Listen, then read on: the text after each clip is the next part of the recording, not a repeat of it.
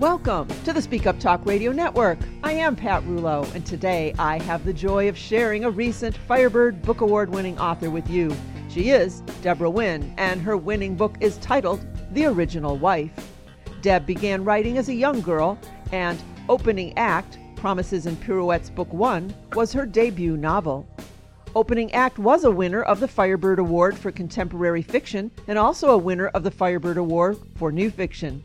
Since releasing her debut, she has also published Intermission, Pirouettes and Promises Book 2, and our winner today, The Original Wife. The Original Wife was a winner of the Firebird Award in 4 categories: contemporary novel, crime fiction, romantic suspense, and women's issues. A University of Colorado alum, she was dragged kicking and silently screaming into the business world of nondescript pantsuits and surly expressions. After 2 different careers in municipal government, she made the switch to consulting in the private sector. Deb exists mostly on coffee, endless loops of Neil Diamond tracks, and fawning over other people's pets. Her writing marathons allow her to live vicariously through her characters and stories which bear no recognizable similarity to her real life. So don't ask. Deb lives in Colorado and has 2 grown daughters and 5 grandchildren, and I am so happy to talk to this returning Firebird Book Award winner. Welcome back, Deb. Thank you so much, Pat, for having me. It's always a pleasure. It is always a pleasure. I was looking forward to this like an old friend. Not that you're old. I know. Well, I am, but that's good too. Me too. All right. Well, we'll stick with that. Listen, Deb, congratulations once again on the book win.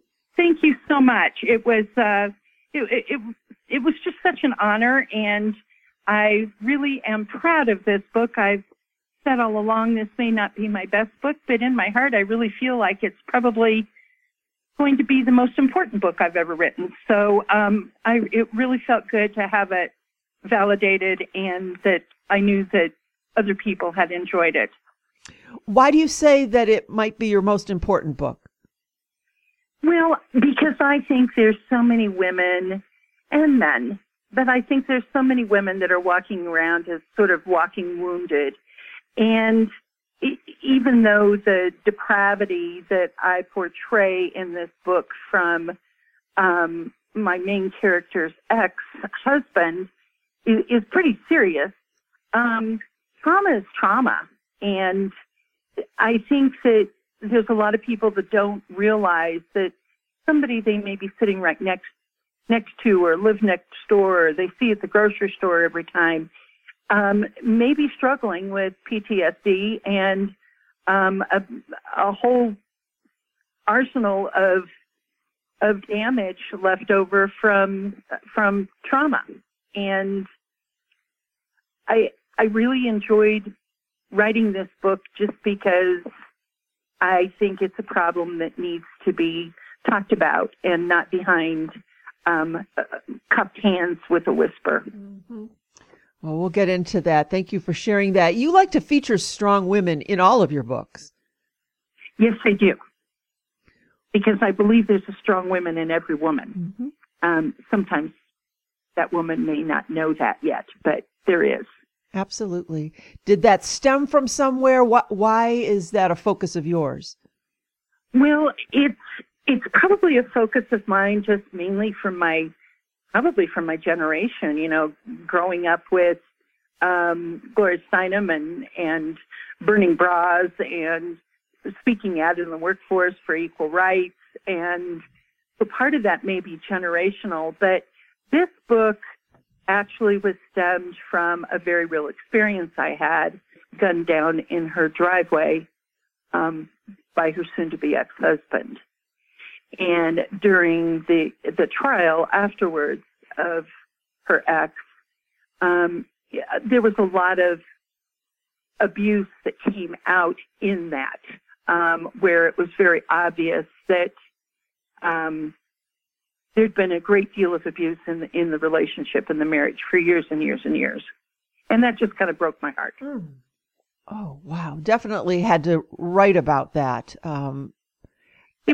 Even though this is not her story. Sure. And there's not one thing in this that is anything that I think she went through. in principle, it was kind of a book to honor the fact that she had become a strong woman and she had risen up and gotten out of the relationship and was trying to move on with her life. Mm.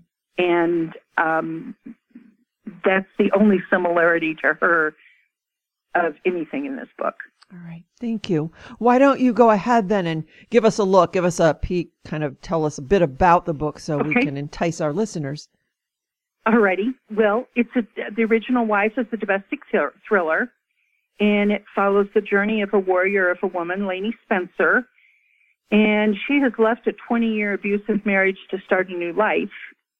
And after her ex's death, she gets caught up in his shady past, which brings back painful memories of her trauma, as well as making her acutely aware of all of her shortcomings. And then if you toss in kind of a bevy of other ex-wives and baby mamas and a twist of fate and a brand new love interest, the book takes on quite a few layers. Threaded throughout the story are themes of recovery and healing after trauma. But if you take away all the lurid and gut-wrenching and disturbing swath of destruction that's left by her ex's death, at the heart you still have a love story. Mm-hmm. And in some respects, it's a double love story, because Lainey must learn to love herself before she can accept the love and affection from someone who loves her deeply.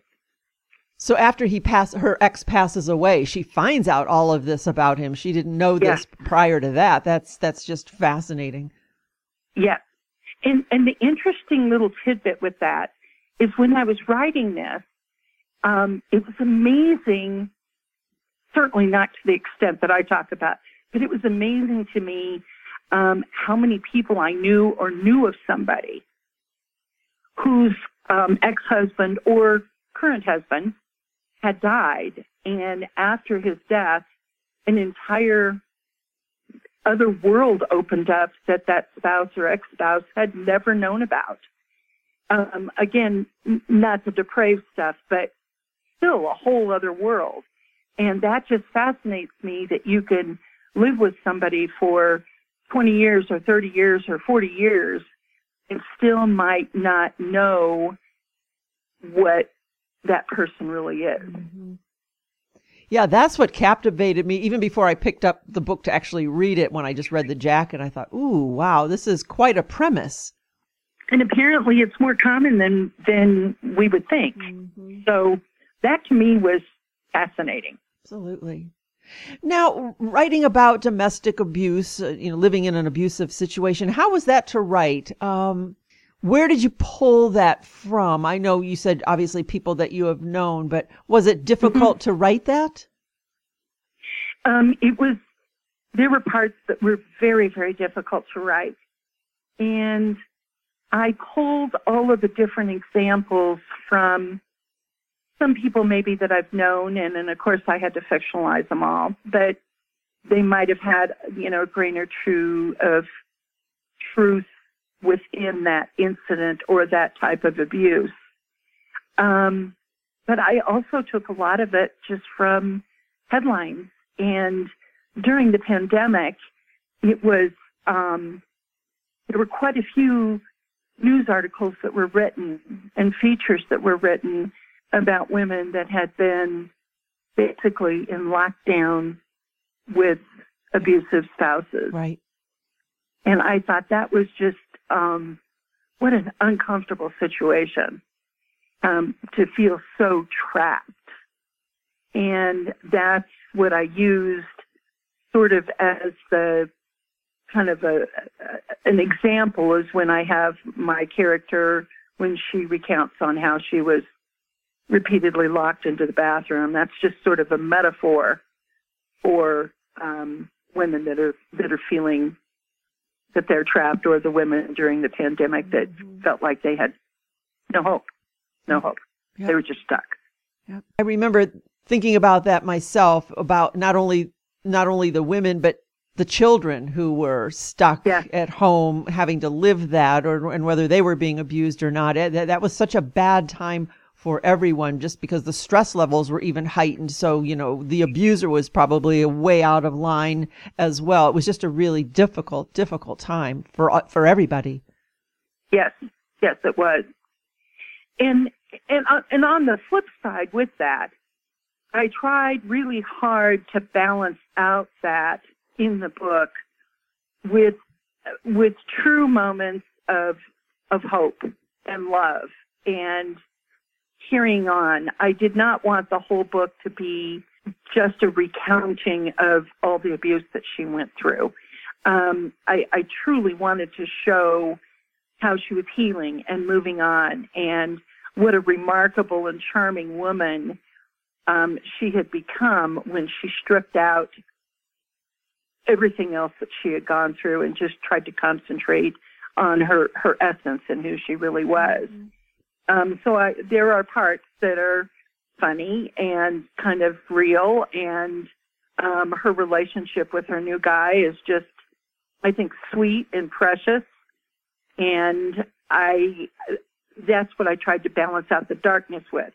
But my editor did tell me that there were several times when she was editing that she had to put it down and walk away because it was not really stirring up feelings that she had because of anything she'd gone through, but just of the power of having something like that happen to someone.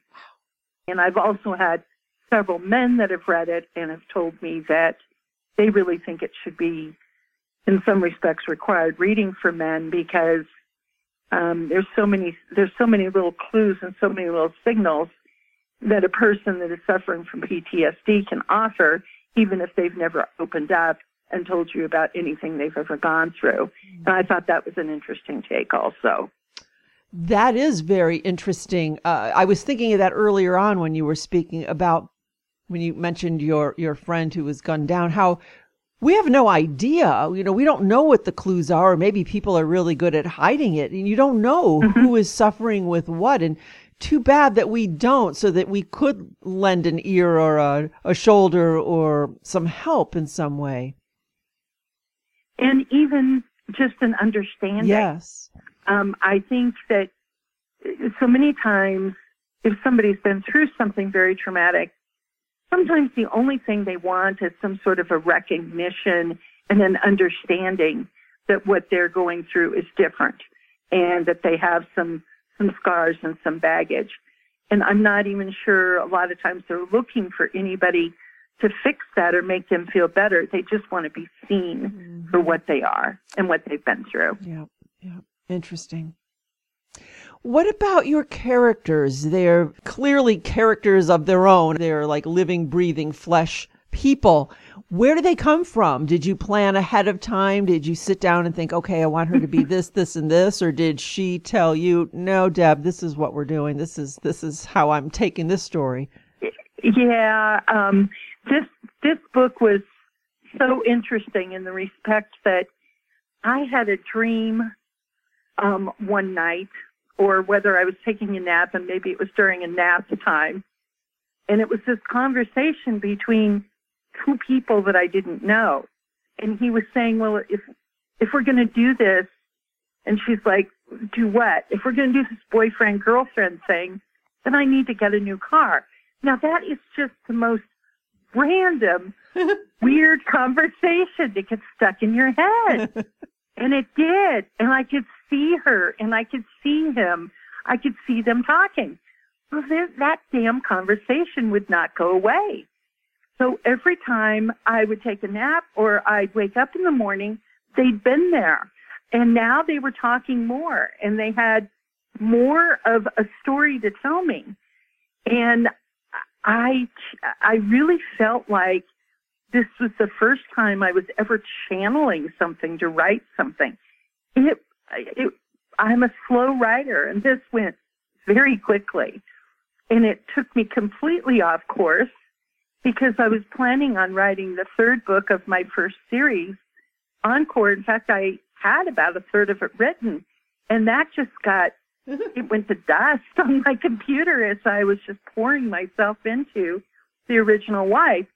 And The Original Wife, even the title came to me in a weird way. I have a group of girls I have lunch with all the time, And we had a conversation one day about saying, well, somebody was trying to explain to me who somebody was, somebody I couldn't remember. And one of my girlfriends leaned in and she goes, I think that was so-and-so's original wife. And she went, that would be a good title of a book someday. Oh. That happened 4 years ago. And so as I started writing this, I went, oh, this is all coming together. This is the original wife. Oh. Because on anything in the way of like Social Security, they always ask who the original wife was. Because that's who gets, if they've been married for so long, they're the ones that get most of that Social Security if somebody dies. Right. And I thought, oh, this is just perfect. So it was, I got a chuckle out of it.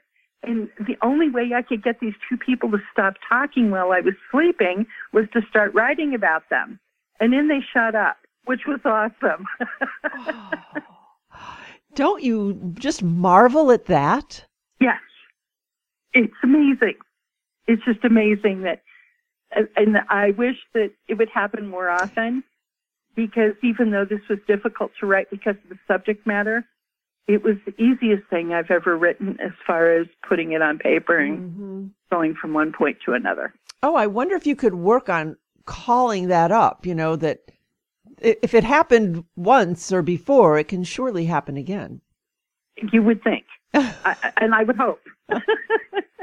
I'm hoping that'll happen again. Well, let's put that out there. How's that? Yeah, good idea. Oh, my gosh. So what about the cover? How did that come about? I have this wonderful Diane Stafford, who's in the UK, and she created the cover for opening act and also the cover for intermission. And I called her and we talked, and she gave me a couple of concepts, but this is what we came up with. And Lainey talks about it, her first marriage, when she married Dr. Greystone, before he was a doctor. She was just a young thing. She was just barely 18. That she was in a dress from the thrift store, and he had brought her a rose, or somebody had given her a rose, but the head was broken on the rose. And that always stuck with her, that even the marriage even started off broken. And so Diane was very careful that on the cover, the rose that Lainey's holding in her hands, the head is broken. And the only other thing I said is I wanted it to have lots of blacks and blues, because she was black and blue and bruised all over. I love covers and how they come about, because it's almost as intense a process as writing the book, or it should be. Yes. And I'm so grateful to have her in my life, because it's like she can reach into my head and see what I'm thinking. And I'm a very visual person, and I sometimes have preconceived notions on how something should look. And she is able to bypass all of that and get me what I really wanted instead, oh, wow. Which is just amazing. Isn't that so, I don't know, it's like synchronicity when everything lines up. Yeah, and your person shows up to fulfill your dream for the book. It was, it's always a pleasure working with her. And this year, hopefully, she'll be doing a couple more covers for me. And I am working on a sequel to the original wife, because I don't think Lainey and Brock's story is through. And I really want to bring some more depth to it, in probably not quite as dark a place. Mm-hmm. Mm-hmm. So I'm hoping that Diane will be able to help me capture that for the sequel also. And I have no title for the sequel. I even my girls at lunch aren't, nobody's coming up with anything, but it will come to me at some point. I'm just calling it TOWTWO, TOWTWO. So TOWTWO is in place, but, and is on its way. I've got about maybe a third of it written already. Oh my gosh. Go take a nap. Maybe it'll come to you. Exactly. Maybe it'll come to me. I love it. Oh, that's funny. Well, what about your publishing process? How are you publishing your books? Yeah, well, I use a hybrid publisher, which means it's not Vanity Press in the respect that they don't print everything. And they take care of a lot of the nuts and bolts for me at a very reasonable cost. And the copyright registration and the Library of Congress, and they do formatting for me, and they make sure that it all looks good, and they make sure that my cover is sized so that the title is lined up perfectly on the spine, and they're really easy to work with. And then they also do 3 e-versions, one that's a Mobi and one that's for Kindle and one that's for Nook. But before I get to that process, I write very sporadically, and I think I mentioned this the last time we talked. I only write a bit at the first and maybe a little bit in the middle. And then I always go to the ending and I write the ending. And in that way, I can fill in the pieces in between. And that's my way of making sure that I get a book finished instead of just kind of spinning off into space and writing and never resolving it or never really finishing it. So even though I may have a kind of an instinct of certain aspects maybe in the middle of the book and certain things I need to cover, there is a little bit that I just let it flow in the middle. But I always know where I'm going, and that's kind of that works for me. Mm-hmm. And then I go through 10 or 12 different layers of editing on my own. I don't use betas. I use what I call first readers after my first edit, my first professional edit. Mm-hmm. And they catch all sorts of little things for me. And then I have another edit. And then I have 2 or 3 people that will read through it again. And then I do have a proofreader. Mm-hmm. So, and I'm still trying to catch things. You try your best to keep them. You think you've got it all, and you get your copy back, your author copy back from the publisher, and you open it up and you go, "Oh my God, how did I miss that?" Yep. So it's so true. You just do your best. I don't think there's a perfect book out there. Yep. I find that any book that I've ever written, I can't pick it up and read it and enjoy it as just a brand new reader. I have to read it with that critical eye, and I'm always, and after the 10th time of reading, I'm thinking, wait, Pat, you've already read this. It's good. You could just read it. But no, there's always that critical eye that's looking for something. And and I also do a step that I don't know a lot of people do, but when I get my copy back from my when I get the e-copy or a PDF back from my publisher, I go through and do a little bit of a line check to make sure that I don't have any little white snakes moving down the middle of the page. Yep. Or I have, she said, lined up on top of each other 2 or 3 times in a row.